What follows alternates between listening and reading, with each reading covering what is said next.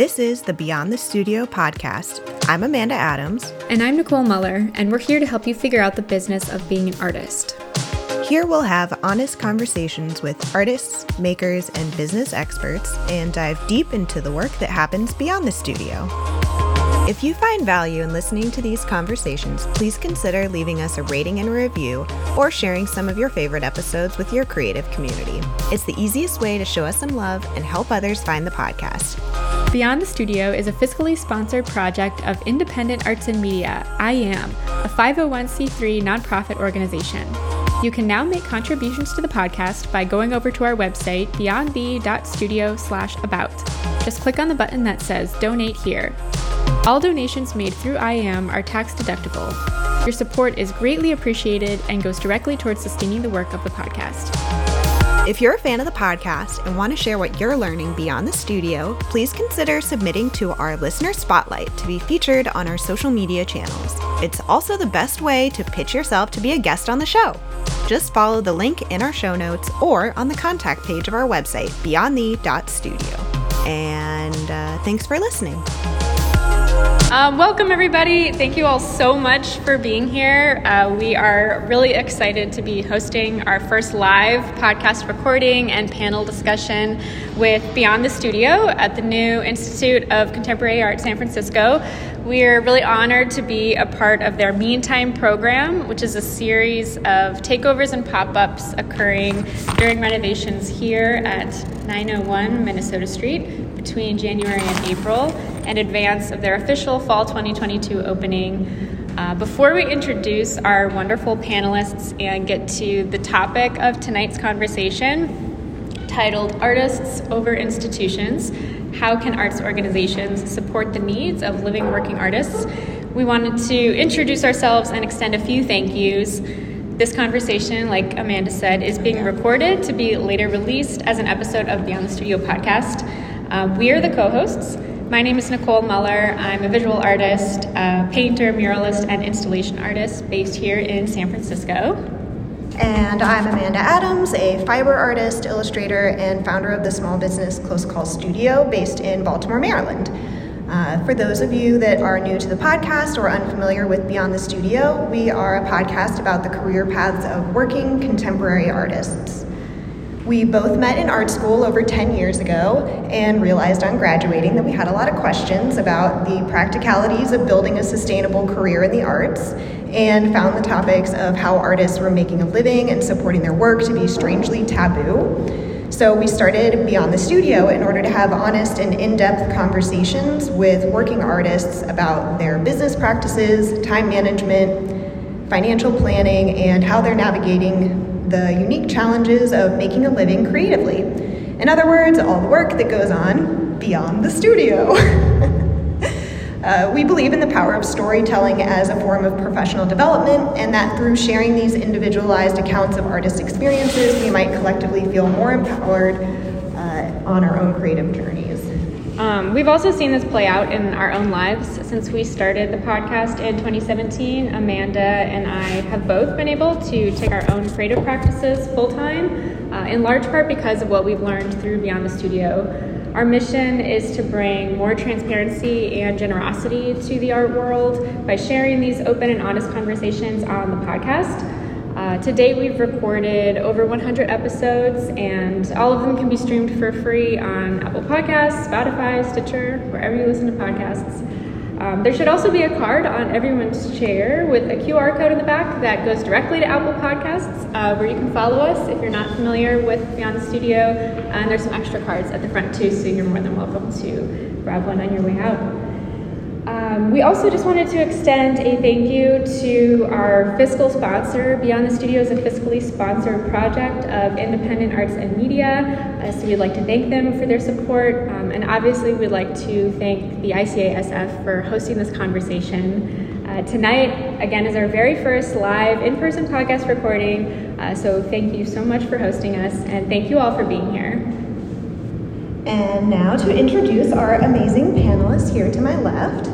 The title of tonight's talk is Artists Over Institutions, How Can an Arts Organization Support the Needs of Living Working Artists? And the topic is a changing role of museums as art-centered institutions and how museums can become models for equity by supporting the needs of living working artists here in the Bay Area and beyond.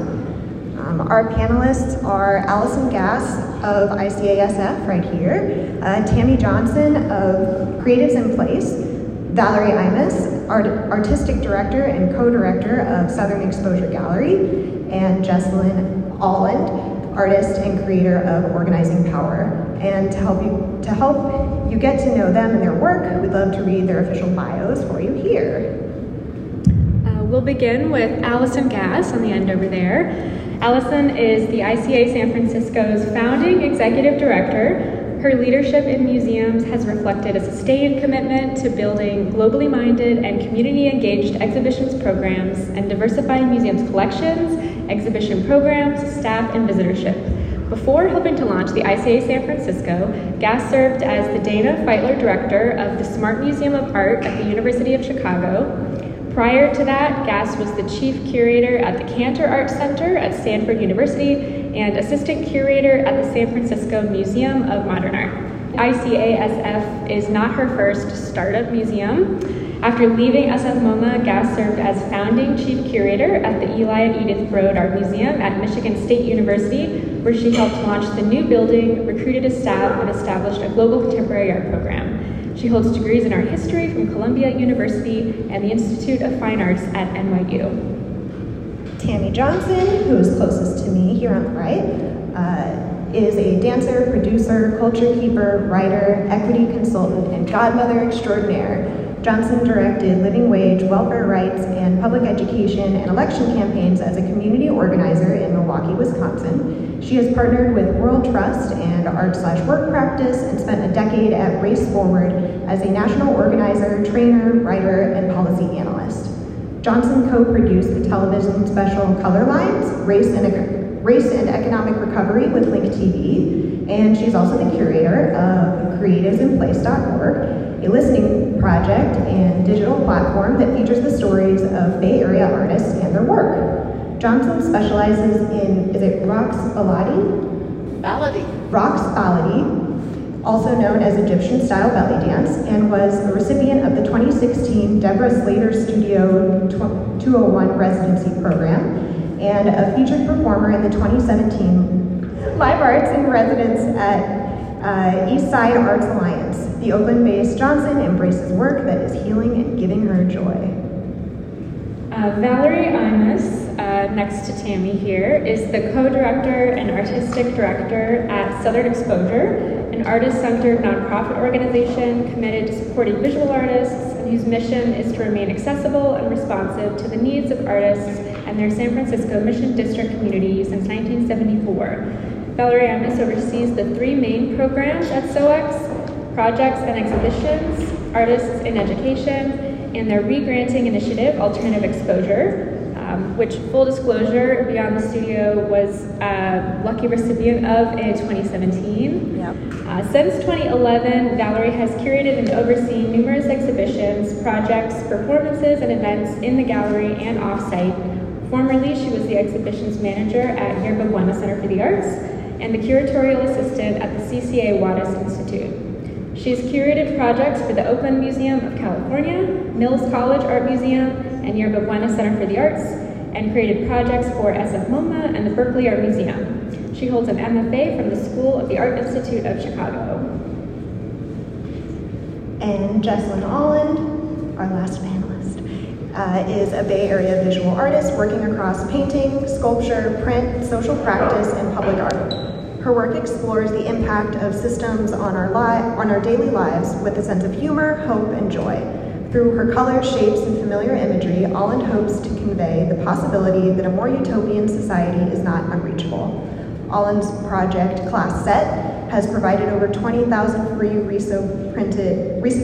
risograph printed artist-designed posters featuring quotes by authors and activists to schools worldwide. Her project, Organizing Power, provides arts and nonprofit workers tools to form unions at their workplaces through risograph printed booklets and has helped workers at museums across the country unionize. Alland has been supported with funding from Southern Exposure, Portland Institute for Contemporary Art, Yerba Buena Center for the Arts, and the San Francisco Art Commission. She has been an artist in residence at Facebook, Menlo Park, Real Time and Space, Oakland, and SIM, Reykjavik, and was a 2018-2019 YBCA Fellow. All right. So to kick off the conversation, we thought a good way to sort of frame the conversation and get to know each of your perspectives a little bit would be to start with this term artist-centered, which is kind of at the heart of our topic of conversation tonight. And so we wondered if you could each share what this term artist-centered means to you and maybe how you might define an artist-centered organization or what it means in the context of an arts organization for them to be truly artist-centered. I suppose we can kind of go on down the line here. If Tammy, you would like to start? Sure. Evening, everyone. Can you hear me? Wonderful. Artist-centered. It's an interesting phrase to me because I really do believe that an artist could be any and everyone in a community. And so what does it mean to bring community in? What does it mean to focus that energy around art and community and the people? And also, I come from a framework that artists are part of community and not separate from, right? And perhaps what makes us distinct is that we have decided that our calling in life, our station, is our art. Right? And it's something that we have to do as part of our passion and direction of life. So if you're having a project or a institution that is artist-centered, then you're really engaging people in their passion and in how that passion exists in the world and society and not separate from. And I think that's really critical because I think otherwise it's easy to go down the route of being very elitist about what is art and who gets to be an artist and how people are to engage. And more as I speak to artists, especially in this historical moment that we're in, there are people who are actually very connected to the community, very connected to the issues that are primary in this moment. And so to be separated from that is something that many of them do not choose, but oftentimes are forced to consider or engage when they engage with institutions or certain individuals. So to be artist-centered is to realize that that's part of a whole. And I think that's really important, that you're not extracting from someone's humanity and saying this is the piece that I find valuable and that I want to work and play with. But it's that piece that's part of a whole that you really need to step back and look at what is that whole and how is that whole interconnected with the rest of society, the rest of their own community, people that they call their family. And especially in this time, and really this is a framework of which I work from, it's like how are we all going to get free at the end of the day? Right? How are we going to get free? And as an artist, your route to freedom is often through your art. And so that has to be part of the conversation if we're working on any project within any institution. How do we get free? How does my community get free? How do we free society from a lot of things that dehumanize us? That is an integral part of being artist-centered. Wow. Yeah, that is beautiful. I kind of want to just leave it there. I know, that's really good. Said it. So yeah, I think it's about community, it's about relationships, and so Southern Exposure was founded by artists and kind of embraces that term artist-centered because it was founded by artists who lived at a live workspace that still exists, Project Artaud, as a way for artists to show their own work. And then it kind of evolved from there, but we maintained that artists are at the center of what we do, in that we're in relationship with artists, that there's a constant conversation back and forth going on, and that creative decisions in the organization are made by artists. Everyone on staff is an artist. All of our Curators are artists, are part of, we have a curatorial council that makes all of our decisions about exhibitions and projects, and everything that we do is responsive to the needs of artists in this particular moment. So, it has to be a kind of constant, flexible, fluid back and forth, I think. I think just to add to that, I would also say the flexibility is a really important part. Like a project that's driven by an artist isn't going to look the same as a project driven by an institution. And I think a lot about Southern Exposure to me is such a great example of an artist-driven institution. I'm an artist who's really greatly benefited from the funding I've received from projects from Southern Exposure. And I think a lot with the Alternative Exposure Grant that SOEX started, this idea that projects that are experimental, that don't have a place in other institutions and that might fail, I think is really critical to thinking about what an artist-centered institution looks like.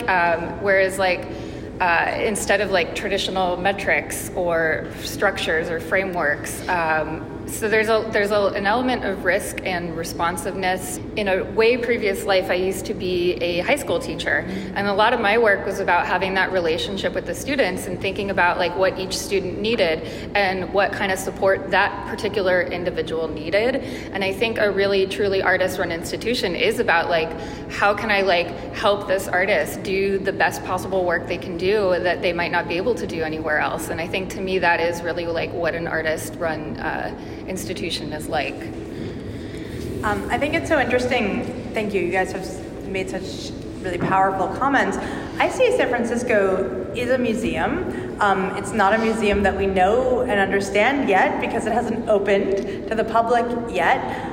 It is a non-collecting contemporary art museum, which means that it is a museum that will tell stories to our audiences, not based on collections and based on narratives that are coming out of the basement, but rather stories that are told from artists, right? From artists that we invite in through stories that we think are important based on things that are happening in the world, and we will invite artists because we think they have something important to say, because they will help us navigate the critical issues that are happening in the world around us. The reason I think non-collecting contemporary art museums are really significant, particularly now, is because collecting institutions where I have spent most of my career working are also really important, but oftentimes those are difficult in the sense that they can't be quite as nimble, right? They can't immediately change directions when a pandemic hits or when issues of racial equity come to the forefront of our civilization immediately, because collections can't change quickly. They can't change for economic reasons, they can't change for storage reasons, but non-collecting institutions can quickly change directions and invite an artist in. And that is what ICA aims to really be able to do. So you will see us inviting artists in, being able to commission artists, and being able, we hope, to really pretty quickly say, hey, we see you. We think you live and work in the same world we live and work in, and you have an ability to help us navigate cultural, political, social issues that are the same ones we navigate, but you, artists, have an amazing ability to help us see things differently. And we would like our audiences to see things perhaps the way that you see them. And that's, I think, the power of the Kunsthalle, as we call it in Europe, and ICA, as we call it often in the United States, non-collecting institutions. And so the ICA model that we really hope to bring to the Bay Area will be a series of ongoing exhibitions that collapse the space, we hope, between art and life, or the institution and the outside world, that really is driven certainly by the work of the artists. The programming that we do will come out of the exhibitions, right, out of the voice of the artists. So to that extent, the ICA will certainly be an artist-driven institution. It's certainly still going to be a curated program, so I think that's an important thing to understand, right? We can keep going and talking about that. But yeah, that's what we are. Yeah, when we think about this term artist-centered, we were thinking about how to support the needs of living, working artists, and there's a tendency among some museums to prioritize art over artists, and that extends societally as well. There's a statistic that I think we first encountered on the website of United States Artists, which is a national grant-making organization, and this study is a little bit dated at this point, but it was from a 2003 Urban Institute study that revealed 96% of Americans surveyed said they valued art in their lives, while only 27% said they valued artists. And so there was a huge gap in the way that we value art and culture, and the way that we value the people behind that actually producing the work. And that's called Investing in Creativity, a study for the support structure for U.S. artists, for anyone that's interested. But there are a couple of ways that we wanted to break down this conversation around what an artist-centered organization looks like. And so we were thinking about how to define support in the museum context, and we wanted to look at it both internally, so looking within the museum, whether through staff, through programming or exhibitions, but also externally, the kinds of ripple effects that can happen within the community or indirect forms of support, maybe through grants or things like Meantime. And then we also wanted to talk about different forms of support. I think for this conversation in particular, the financial was a big one, how are artists economically supported, but also emotional support, just the value of being seen and heard, and the importance of representation. Yeah. And we very specifically chose you all based on your unique experiences in centering artists and being artists. And we want to give you a chance to talk about your work and experience through your careers. And Allie, we can start with you. Can you highlight a few examples from your previous museum roles and talk about what your vision is for ICASF? Yes. Okay. About artists specifically? I guess what you've learned from your various roles that you want to take into applying here. Totally. Okay. Oh my gosh. So IC San Francisco is for sure born out of both like some totally negative and totally positive experiences that I have had in my lifelong career as a curator and then eventually as a museum professional leader. I've always been a museum professional, but as a museum director, which is because, you know, I started my career as really my real museum curatorial career began at SF MoMA, which I say all the time was really where I learned the business of curatorial practice on the highest level, big budgets, big exhibitions, best collections, what have you. And that was really great. But in a lot of ways it also was, I didn't really get to do exactly what I wanted to do. And then I went to university museums and there was a lot of thinking and a lot of doing, but there also wasn't still a lot of fast-paced work. And I was often told, oh, that's a little too political. These universities are a little more conservative. And there were some bad things that happened that we don't need to go into right now. But then some good things happened too. And then as the pandemic hit, I had moved my family to Chicago, and we really realized that the Bay Area, for lots of reasons, was really our sort of home, and really wanted to move back. And in lots of ways, as I talked about, I really came to believe that non-collecting institutions were able, I believe, for me, and just for me, I can only speak for me, to make fast things happen, to make change happen. It's very hard to turn a big ship. It's much easier to turn a small ship. It's much easier to do something, to move something faster when it's a smaller budget, when you don't have a big collection, when you have a small staff, all this stuff. So my sort of moment happened when I was sort of in the pandemic. I had just moved home. I had taken a kind of relatively temporary-ish job to kind of And then people came to me and they were like, hey, there sort of feels like there might be a possibility of an opening in this ecosystem where there could be space for a non-collecting contemporary art museum to come into the ecosystem in the Bay Area and add to all the wonderful things that already exist here. Would you be interested in making something happen? And I was like, I think there could be space here. Let's see what we could make happen. And that's a very short version of a very long story, and that's sort of how we got to today. And my belief is that there's an incredible privilege that I have been given to start a new institution in the middle of a pandemic, coming out of the racial reckoning of the summer of 2020. And what I think is very important to say is that for many of us who have been working in the arts, there are not new revelations about inequities that have existed in the art world for a very long time, right? The reality that salaries have been too low and that you've had to have other sources of income to work in museums, right? That the stories that have been told through exhibitions or collections have been largely those of primarily white artists or male artists or artists from countries that are particularly Western or things like that, right? We know this, but that has become more common parlance in the last 2 years, let's say. So I think that having the privilege to start an institution in 2021 meant that it wasn't as big of a battle to put those values and that language front and center. So I had then I'm going to say privilege, but also the easy-ish. It wasn't an uphill battle the way it had been in much of my more recent career to kind of argue that to people. It was just, that was it, right? If we're going to start an institution, this is what it's going to be.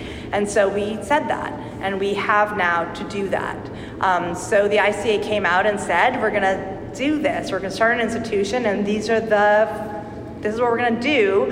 And it's not that easy, of course, but we're going to say that we're going to do it, and we're going to hire a staff, and we're going to build a board, and we're going to then build a community board, and we're going to build a group of people around us. And I'm going to ask everyone who's listening and everyone who's in this room and the board we eventually build and the team we're going to keep building to continue to hold us accountable, because the other thing we're going to do with the ICA is try to be quite transparent as we build it. We're going to continue to make missteps, as I have in the last 6 months as we've built it. Because I've never built a museum. Very few people have had the opportunity to build a museum from scratch. So it's a process, and it's very exciting to build a museum transparently. And so I take with me all the lessons I personally have learned. We were talking backstage, so to speak, about how the ICA is to some extent a little bit about me, because I was the one who had, for lots of reasons, the opportunity to build it, but it can't and won't be about me for very long. It shouldn't be about me for very long, and I'm excited for it to not be about me for much longer. God, please don't let it be about me for much longer. But yeah, I'm excited for all of you to, as we open our doors and become a real institution, for it to be about lots of people, because the exciting thing about museums is that they are for a community, and they are for artists, and they are for community members, and the ICA will grow well beyond me, and that's a very exciting idea and a big burden for me as well. Okay, that's a lot. I'm stopping now. Okay. No, thank you.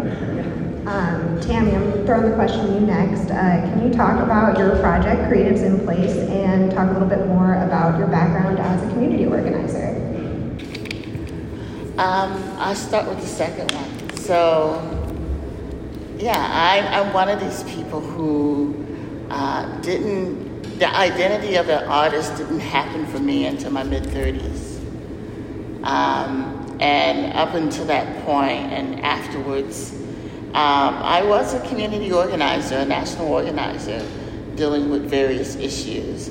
And, that's something that came out of my background in terms of I came from a family of activists out of the South, Tennessee. And so I've been an activist since 9, 10, 12 years old. The church we were in elected the first black state senator in Wisconsin. So that's been in my blood, and it continues to be, even as I deal with issues of art and equity. And it informs that quite a bit. And this is why I say, I always bring in community into the conversation, because as I look back over those years as an organizer, I see now the very critical role that art played formally and informally in the organizing.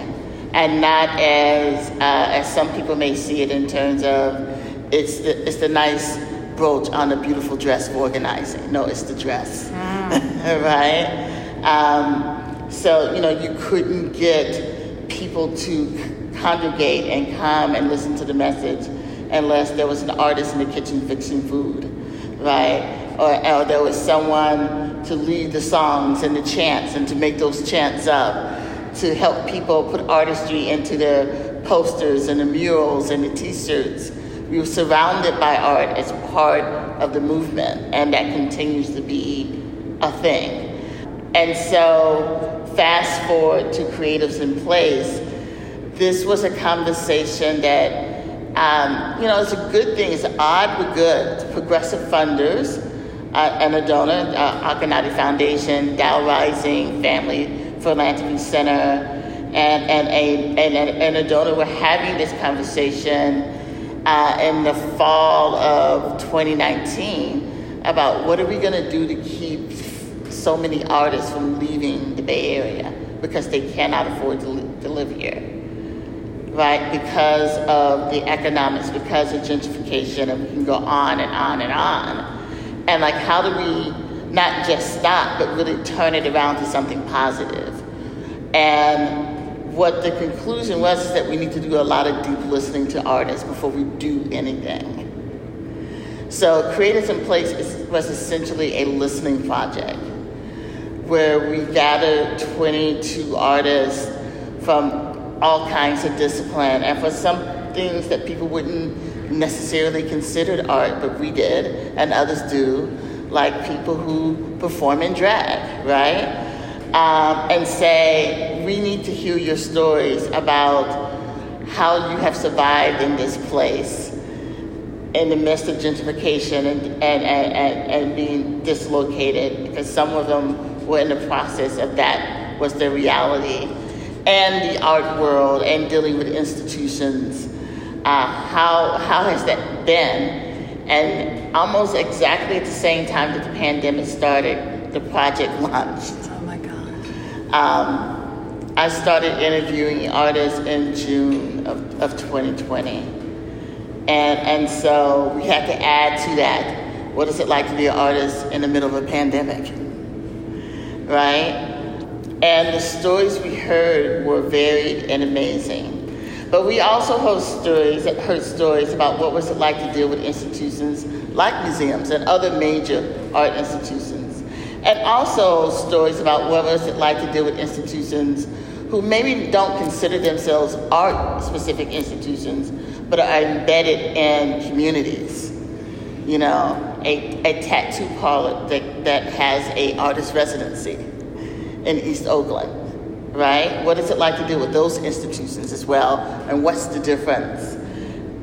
The stories, and I want to say, because I think this is important, because I think this happens oftentimes, particularly when the group you're talking about is a marginalized group, and has a history of marginalization, I should say, because the group of artists we dealt with were very diverse in terms of ethnicity and life experience and gender and all of that. We paid them for their time. They all received grants of $10,000 to participate. And we told them they can do whatever they want with that money, make art or not, because they had already earned it. And we were in a pandemic. People were not touring anymore. People couldn't get on a scaffold and make a mural outside with the community anymore, right? Art institutions are pretty much shut down, right? So it was interesting to hear these stories about how people were rediscovering their art in different ways.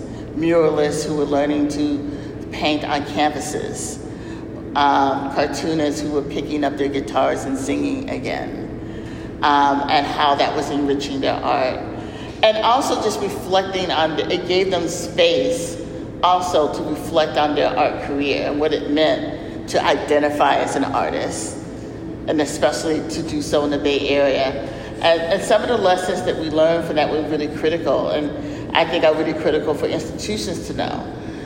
Artists of this stripe, right, don't run alone. They have their posse.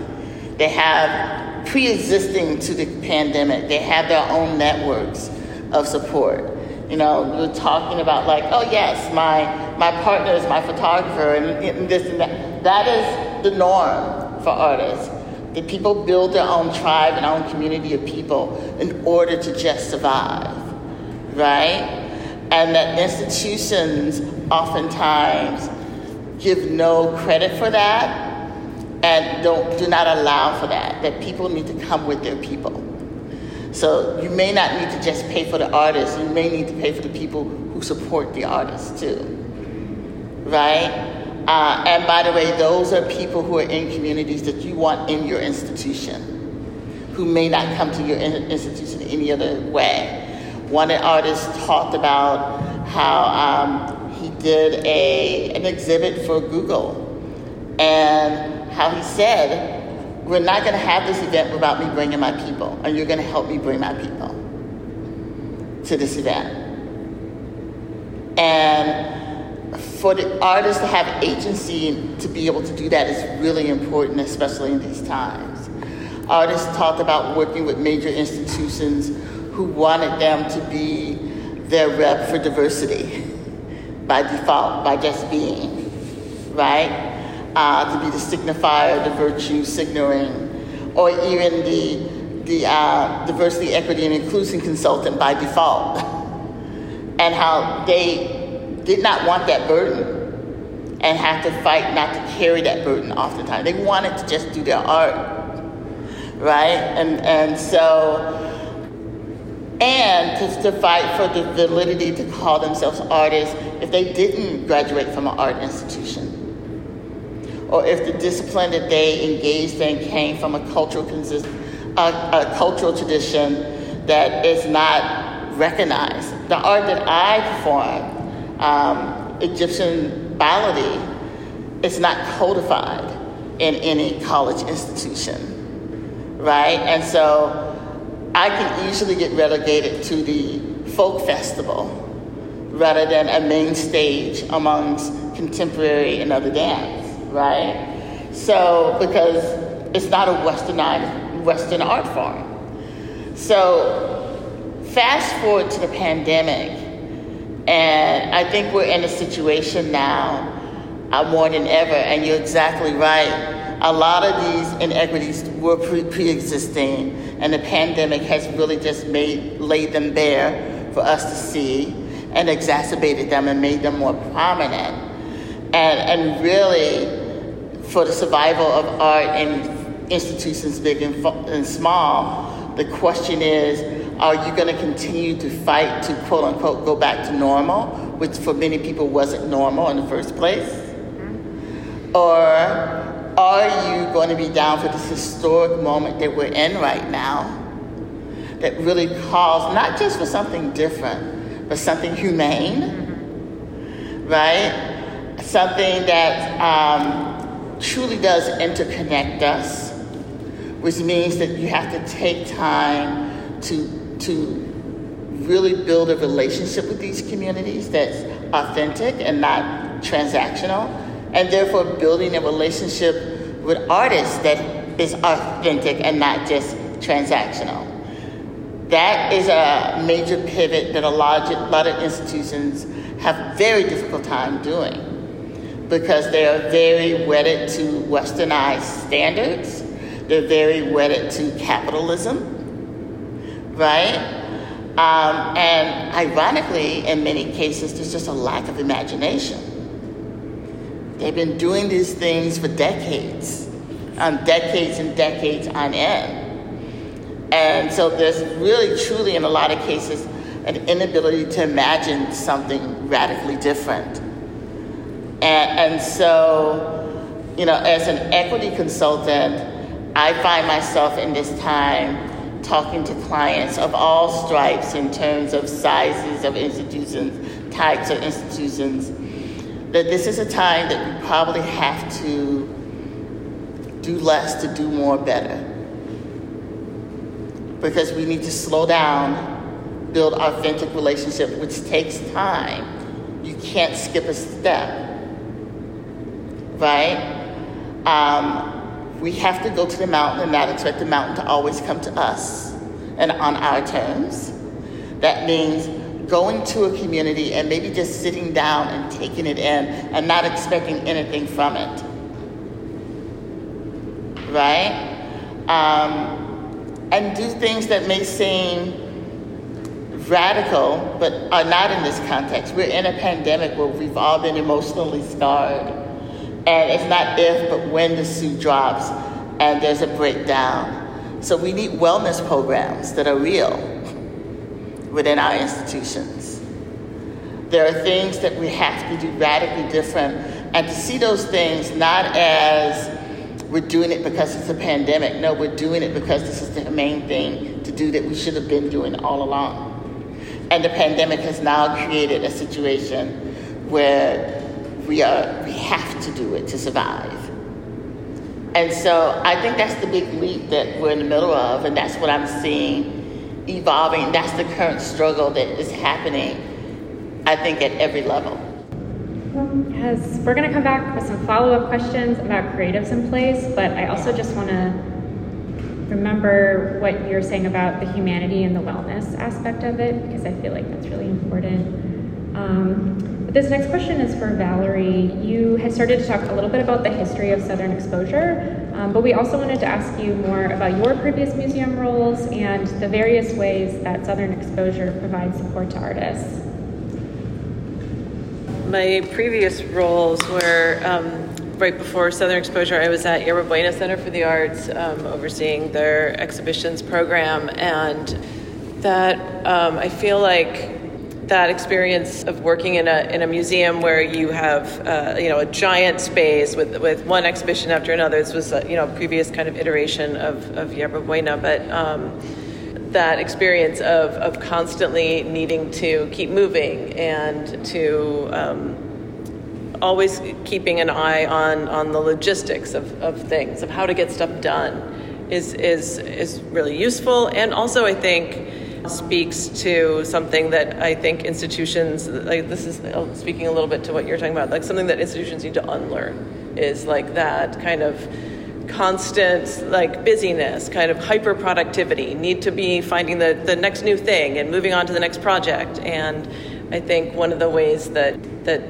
SOEX and other organizations can be supportive for artists is in slowing down, like you're saying, and listening and working with artists more collaboratively. And I mean, that kind of came up for me most recently in an exhibition working on our current project in collaboration with an Indigenous artist and wanting to be connected to the local Association of Ramaytush Ohlone people and thinking about what is it really meaningful, what's a really meaningful engagement with them, and how do we slow down and build a relationship that is going to long outlive me at Southern Exposure and be about our responsibility to this community. And so that's one way. I mean, I think also one thing that Southern Exposure does in terms of supporting artists is that we use the Working Artists for the General Economy wage scale to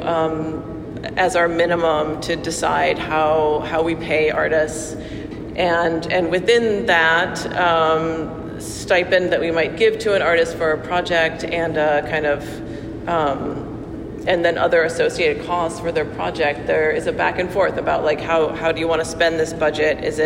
Do you want all of this money as your stipend up front? Is that going to be the best way to support you, or is that going to screw you over in terms of taxes later on? And so do you want us to buy some things for you along the way? And like working out those details with folks, I think is really important. And then the other.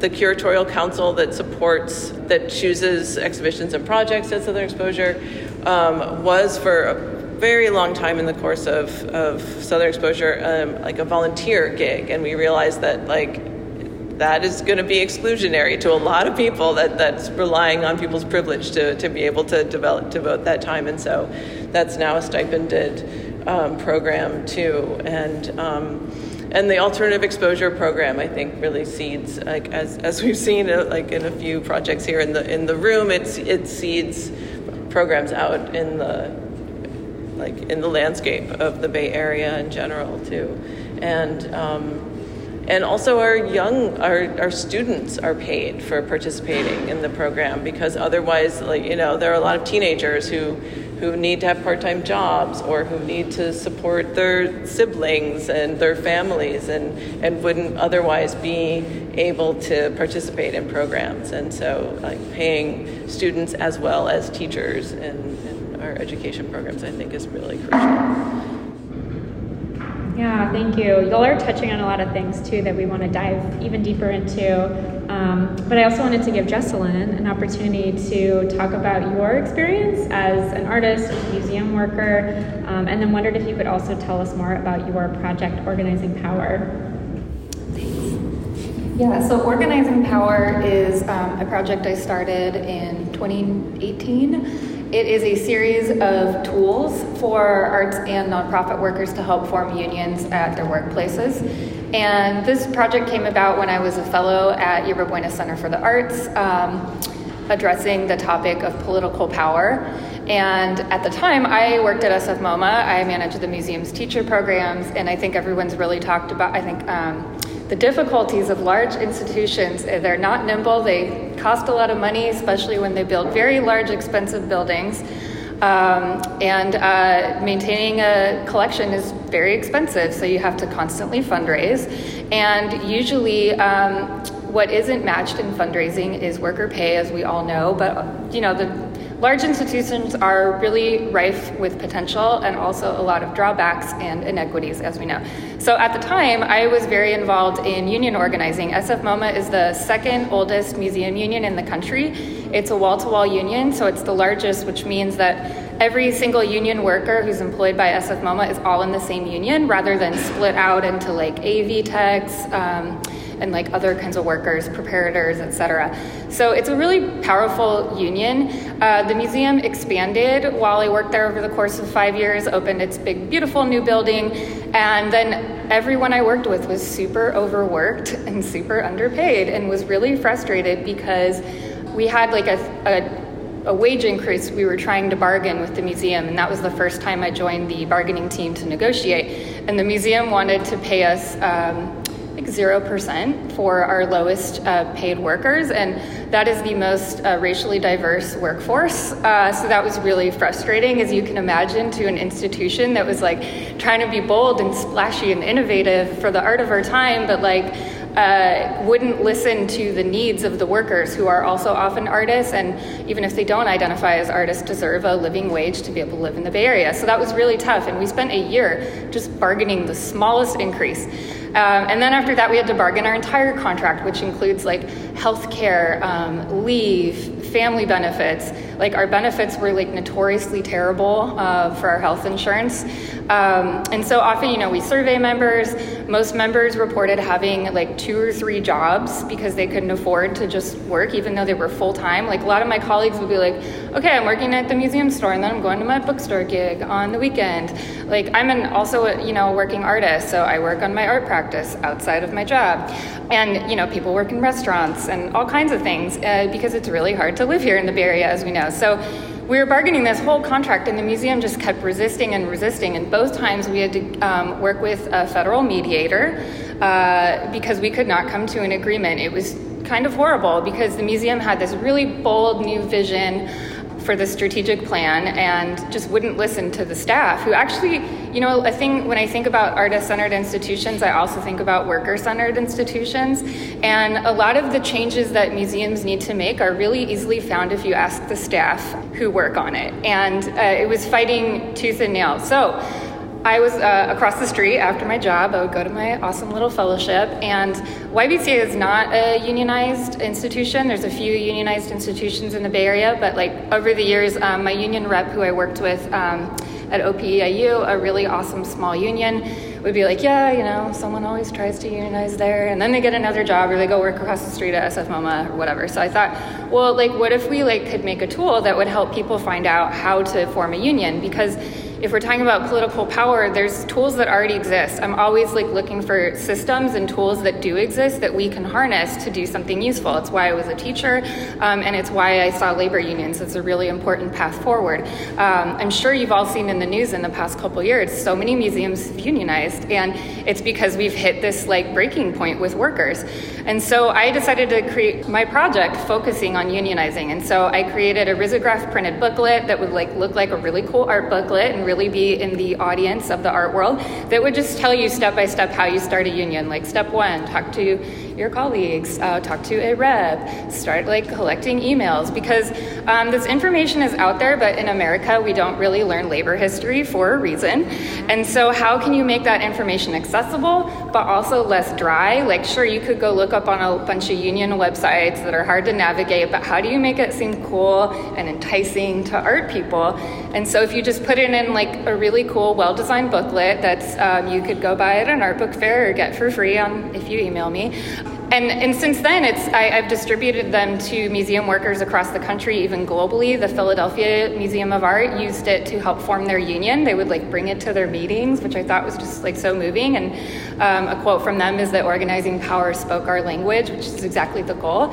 And then I have some collaborators I work with on this project, including 2 former union colleagues who I negotiated with and our former union rep. And so we created a second one because once you form the union, you then have to actually bargain the contract, and that's a whole other phase that's really super difficult. So we got a really awesome grant from Southern Exposure for that, and the project has just continued. We're working on a third one. The Wexner Center for the Arts, I had sent them a bunch of booklets back in November, and then last week they announced publicly their intent to form their union. So for me, it's really exciting, and you know, from a self-centered perspective, it's something that gives me a lot of hope in this world. And I think that's just something that's really important to me as an artist and person, is we need to look for those things that are going to motivate us and inspire us to push forward. And so just like making these tools accessible for this audience is super important to me. Did that answer your question? Yes. Yeah. I want to say something. I'm like in awe of this work that you have done, but also as someone who runs an institution and knows museum budgets inside and out, this is insanely important work, but museum directors there's also a way to prioritize upping salaries over museum building projects. I'm just going to also say that. Mm-hmm. I'm done. Thank you. Yeah, well, and little side note, I think how I was first introduced to Jessalyn's work is that I used to work at SF MoMA when I first moved out to San Francisco on the frontline staff, which I think is what you're talking about. So I sort of indirectly experienced a lot of that friction you're talking about, and really appreciated and admired all of the union advocacy work. But this sort of brings us into our next topic.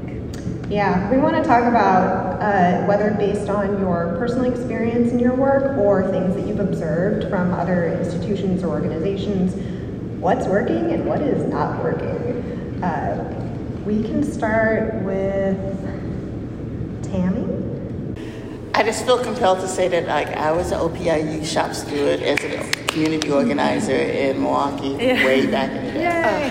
And related to unions, I think this is really important that we get out ahead of the divide and conquer that will happen when folks become unionized at these institutions and artists start wanting to do things and they can't because of union regulations. Or, you know, they don't have the budget to because the funder didn't fund them well enough, right? That is a built-in divide and conquer that we need to get out ahead of. It doesn't have to happen. It shouldn't happen. And that means it's really critical that artists across the board are paid a living wage. A living wage for the Bay Area. So there is not that divide and conquer about I can't go to this institution and stage my event there because it's expensive because it's unionized. That is the wrong language. That is not the right analysis for that situation. You can't go there because you didn't get enough grant money to pay yourself and your staff and to have a budget to afford to be there. Yes. That's what's really going on, right? So this is really exciting to me, and there's a bigger picture that we have to really get our arms around. And for me, it really begs the question of we need to be very careful of the narratives that get out there about why things are the way they are, and have an analysis about that that's in action. Yes. Right? Because this is how we become divided and conquered, by systems that want to keep going, right? That are uncomfortable with conversations like this. Yes. Right? And so what's happening that's right is that, we're having these conversations. People like you are having these conversations, organizing these conversations so that we can become aware and begin to think about, okay, what's the next step, right? And what I'm seeing is actually there are lots of groups that are saying, okay, we're at this point in the pandemic, what's realistic for us now? Or what should we do next? It's a critical moment right now. It's a critical moment because there are funders out there that are trying to figure out how to change their funding programs, how to change their application processes. Doesn't mean that necessarily things will be for the better, but there's an opportunity now to get engaged in that conversation. And so I'm encouraging groups to ally, to partner, and go and have those collective conversations with funders about we need more general support so that we can pay our staff better and have a better benefit structure, right? Because what I've seen as both someone on both sides of that in terms of someone who's have put on productions and someone who's worked with organizations that are trying to do what they do, is that the money is in the program, the money is in the seats and the butts. The money is not invested in building an organization that people can live and work in a healthy way, right? And therefore you end up doing too much. It's a phrase that I find myself saying a lot to a lot of my clients. You're doing too much. To do this realignment, to figure out how to make things more equitable, to stop harm from happening amongst your staff. And because of the way the organization is structured, you need time and space to realign yourself. And it's hard to do that when you have 10 programs going on at once. And they're all understaffed and underfunded. Yet your funders want you to deliver those deliverables. Right? This is a critical time to have that internal conversation within the organization and for organizations to ally with each other so they don't feel like they're the only one talking to funders and putting their own funding at risk. But for groups or organizations to get together and get in front of the foundation and funders and donors who influence each other and say, this is the realignment we need. Because this is the moment that we have to make this happen. We need wellness programs. We need good benefit packages. We need to engage in communities in a better, healthier way. And the way that we can do that is not the way we've been doing work, right? Some of those conversations are happening. We need more of them. There are funders, both in terms of donors and institutions, that are having conversations and trying to figure that out. We need to be in those conversations with them to guide some of that, to bring some reality to those conversations, and to catch ourselves in old narratives that aren't true and never work for us, right? One of the first things I have groups do is talk about What's your founding story? And what about that story was equitable, and what about that story was inequitable? So that we can begin to make a cultural shift internally, right? And so that needs to happen at every strata, at every level. And it's easier to feel like we're just gonna go back to the normal and do what we've always done, or keep on innovating without having the resources and time and space to do it in a way that's healthy and sustainable, right? And wonder why it still feels elitist and unapproachable. So I think what I'm saying to answer the question is that these conversations are happening, which is clear, which is really important, and we need more of them, and we need them at every level. Yeah, I love that you're already introducing some of these action items, which was one of the things we wanted to get to ultimately. So I think to add on to that question of what's working and not working, as we open it up to the other panelists, would maybe be to also ask, what are some of the things you feel museums can do to be more attuned to the needs of artists working for and within the organization? I guess we'll allow anyone to jump in here. I could go. I will go with an obvious answer, but what's working are the workers. And so when I was an OPEIU member, worker, organizer, one of our favorite OPEIU slogans that I think is really apt is "This place works because I do." I think the workers, especially at these larger institutions, are the ones that are going to push the change that the institutions need in order to survive and thrive. And what these institutions can do is listen to those workers and their resources. But I just think that's, to me, what is so powerful, and the shift we need is that all of the equity and justice work that museums want to do is really possible because the workers will push you to do it. And like on a basic level, what institutions can do is say if workers want to organize, voluntarily recognize their union. Like that's such a huge thing for workers who are organizing, is that the museum or nonprofit will hire a consultant to try and talk them out of organizing and how it's not going to work for them. So just let them organize if that's what they want to do.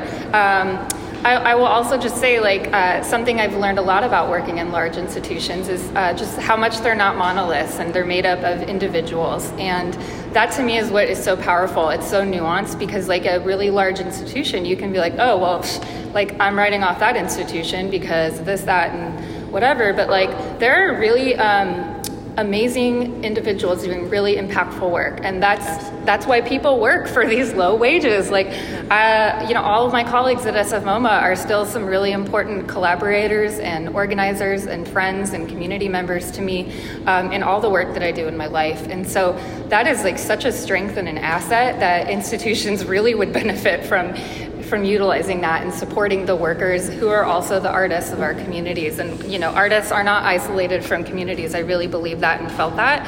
And if you want to support communities, you also do that by supporting the people who work there. So, that's my piece. No, I think that's a super important thing to say, and I certainly feel the exact same way about SF MoMA. It really is my deep origin story, and the people there are really people who formed who I am as a professional, and many of them still there, of course. And for me, I think it has so much to do with transparency of the business model, right? To help everybody understand what it actually takes to fund and run an institution, where the money comes from, right? Our government does not fund our arts organizations. Our corporations actually do not fund our arts organizations.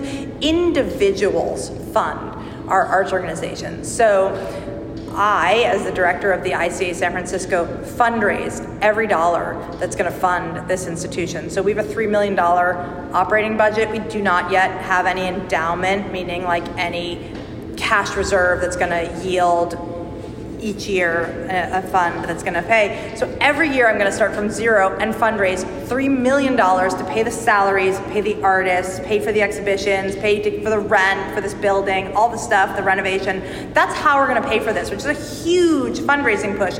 And that's all going to come from wealthy people who believe that giving their money away is valuable because they believe that a contemporary arts organization that believes in equity and change in the art world is an important thing for the Bay Area. area. So that's actually a good thing, right? That there are people in our community who believe in giving their money to this, and my job and the job of many of my colleagues is to help tell that story and make it a symbiotic relationship. So that's good, but it's a big part of my job. It's a lot of heavy lift, but I think it's also super important that all of us and my colleagues who work with me on this, the artists who work with me on this, and all of us understand that, and that's where that comes from. And it's a big heavy lift, and it's a big part of what we do, and it's why we do donor dinners, and it's why we do all this stuff that we do, and that's what it is. And I would like to see that change. I would like for the government and corporations and other foundations to do this. And it's pretty easy or it's not easy, but it's easier to fundraise for the sexy things, the exhibitions, the building sexy projects, whatever.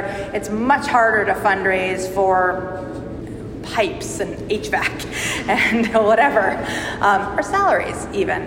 And so I think one of the things we said with ICA, and we're doing it, is that our salaries for the staff are well above how we know to check it, right? The AAMD, the American Association of Museum Directors, puts out a salary survey every year that tells you, like, in kind of any job you can imagine there being in a museum at this budget model in this region. It's kind of, this is the average salary range. You can look at kind of the cost of living in this area of the country at this budget model, and we have, obviously the Bay Area is one of the most expensive, if not the most expensive city in the country, so this budget model, our salaries are like well above average. Still, I would argue, not a great salary for living in the Bay Area, but well above average. The same, we use the wage scale as well for artists. We're still well above what we're paying artists. I would still argue, boy, I'd like to pay people even more than that, but it's tough, right? I have to look at the whole budget, but we're still, I feel good about where we are. I'd like to be higher. When our budget gets higher, we'll go higher, but I look holistically at all of it. But I would like to use panels like this and continue to use panels like this to tell that whole story really publicly, because I would like for everybody to understand what it actually takes to fund this thing and pay the team and pay the artists and pay for the rent and the lights and all the stuff.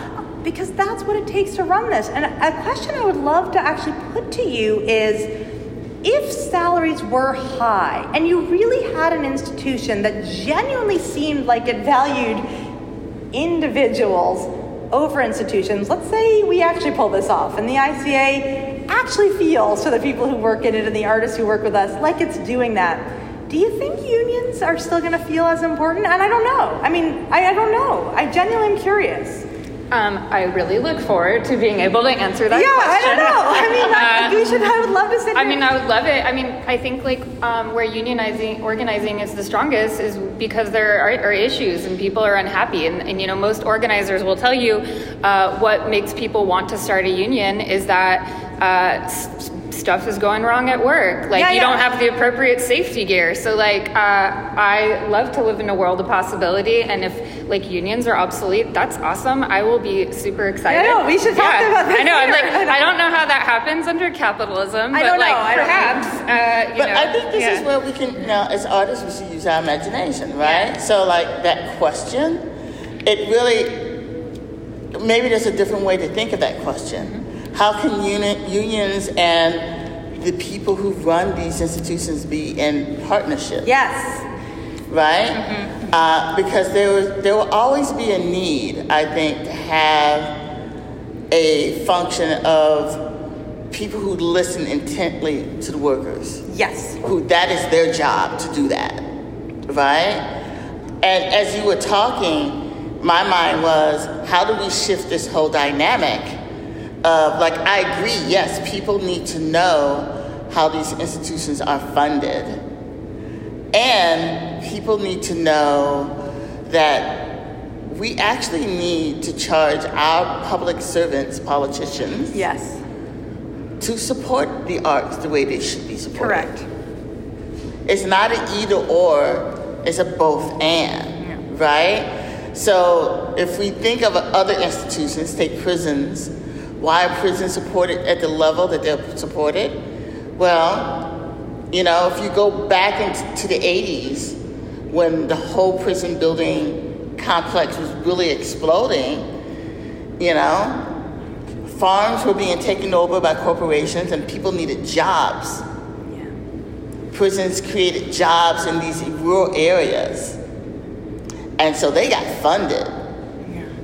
Yeah. And the whole system got turned to make sure that they would continue to be funded. Whereas to the point that they looked at third grade reading scores to predict how many prison beds to build. Right? What if we had that kind of zeal for the arts? Right. In government? Where people understand that there are jobs here for our communities. First, these institutions need to have a relationship with the communities for people to feel that. Right? So this is why I say we can't skip and go to the solution without working through the issue and the history and what has happened. People see these as elitist institutions that have nothing to do with their communities. Maybe a few people know a few people who work at them, but they don't feel that. That relationship has to change, right? Yes. And once people see that, oh, they're us. My cousin works there. You know, my friend had an exhibit there. We went and partied there. Yes. It's part of us. Then there would be a demand for government to fund it, right? But we can't skip that step.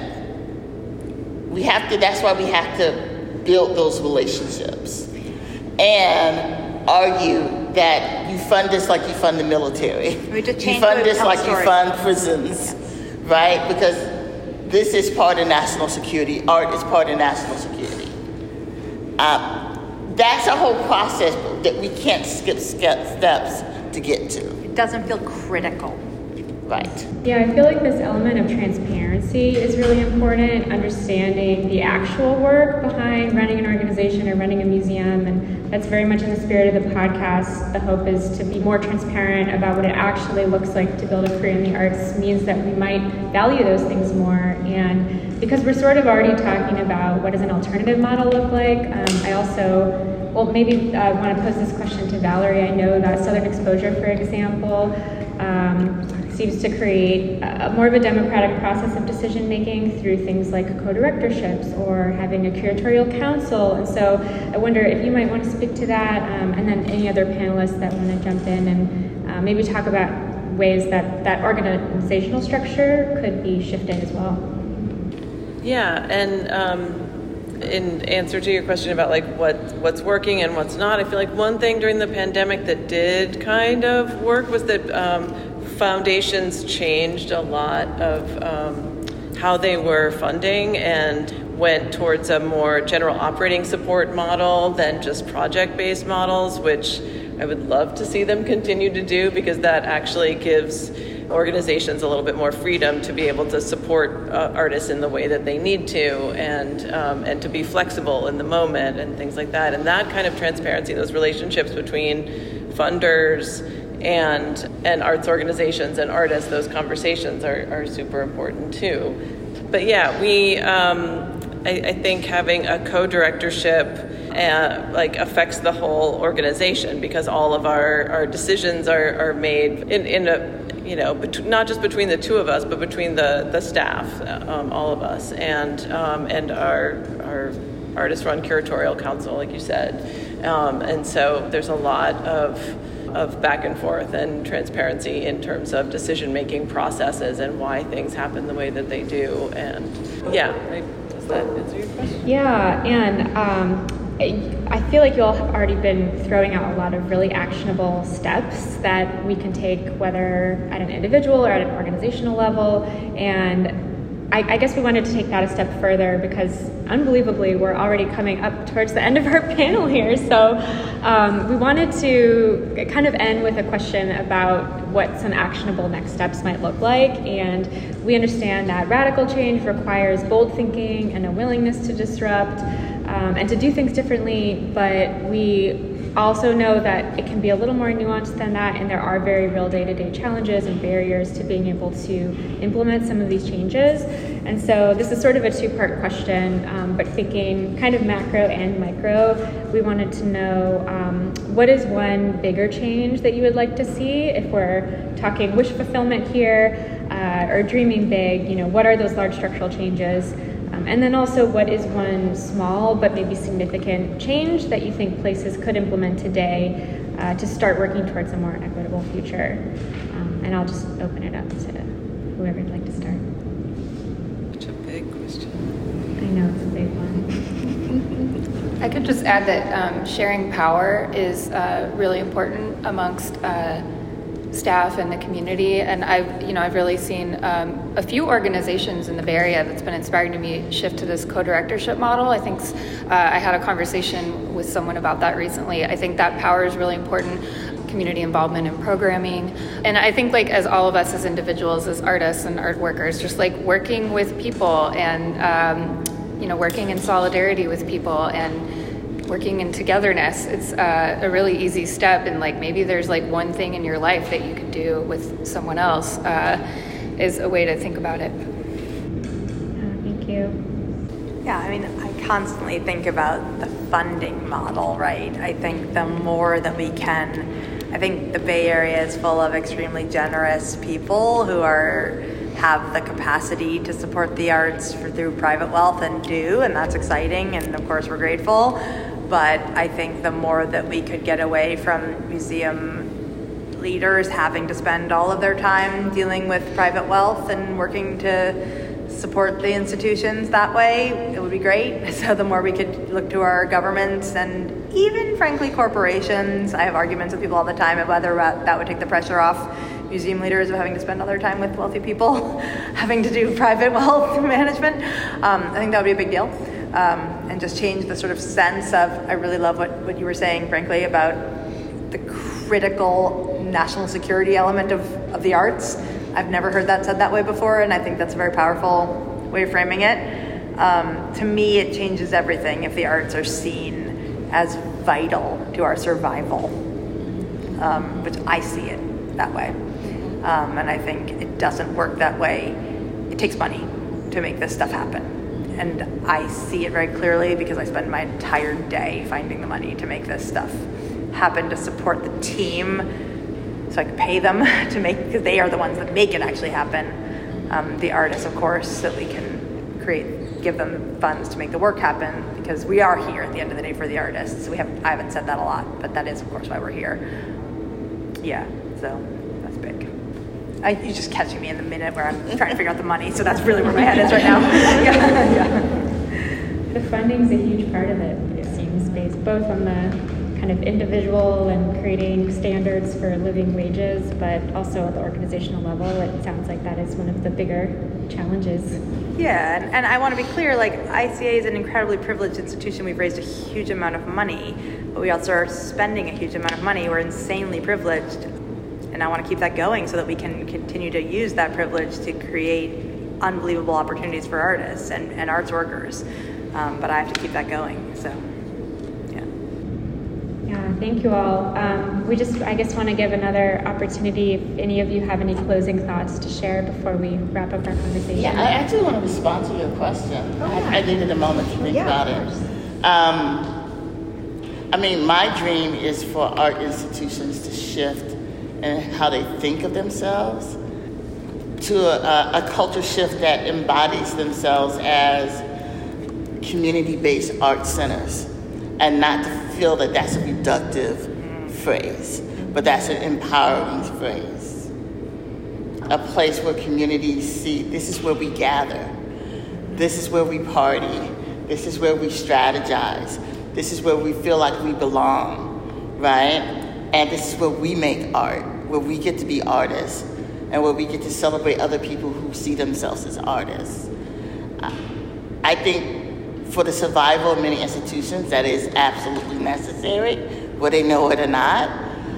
And if I put on my community organizing hat, I feel the way we get there is that we get into the community and talk to people all the time, constantly, aggressively.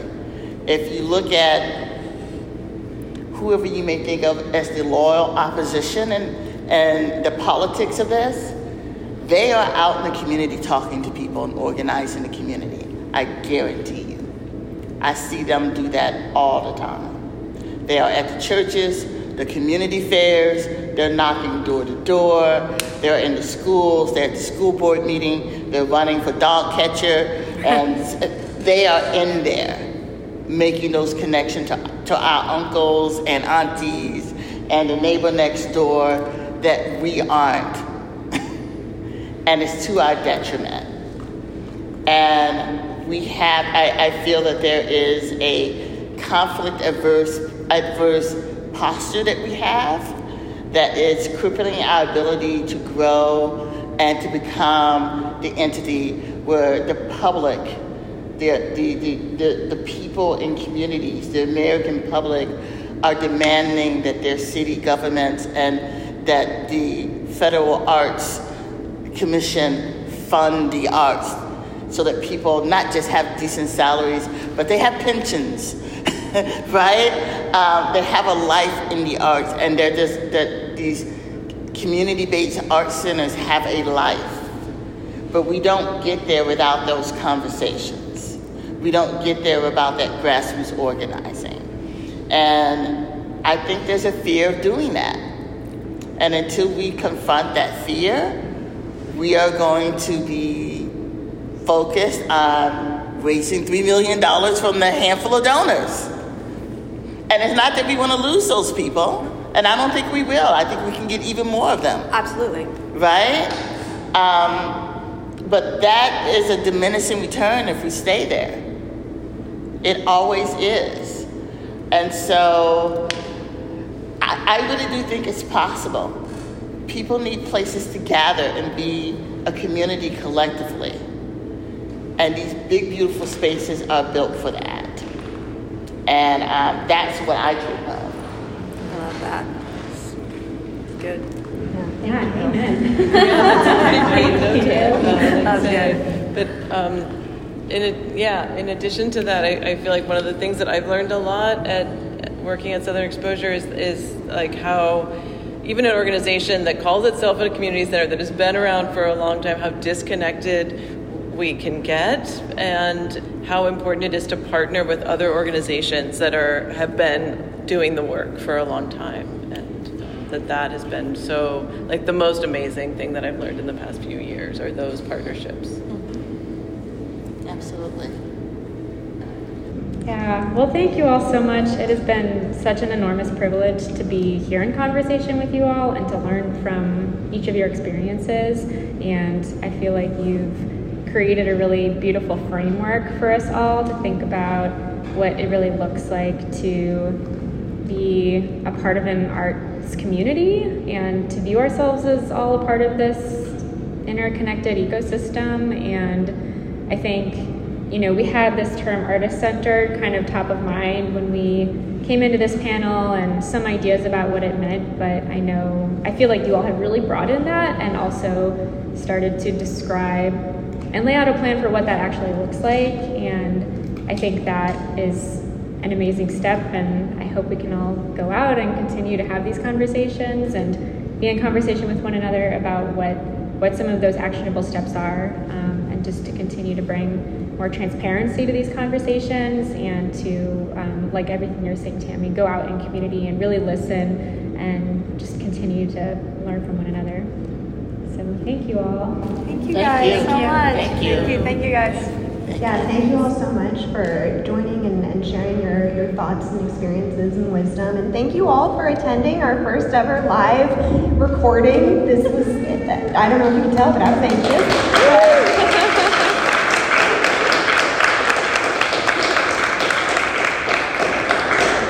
We're so grateful to all of you for participating and all of you for attending and supporting the podcast in this wonderful space. And yeah, thank you so much. Yeah, thanks to ICASF for hosting us. Yes, thank you. Thanks for coming, guys. Thanks for coming.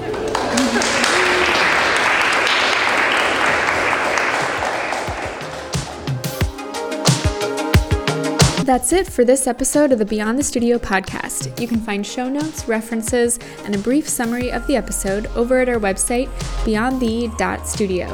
While you're there, be sure to sign up for our mailing list to find out about upcoming guests, special announcements, and podcast giveaways. Don't forget, if you're a fan of the podcast, please leave us a rating and review submit to our listener spotlight, and if you want to support the podcast by making a tax-deductible donation, head over to our website, beyondthe.studio.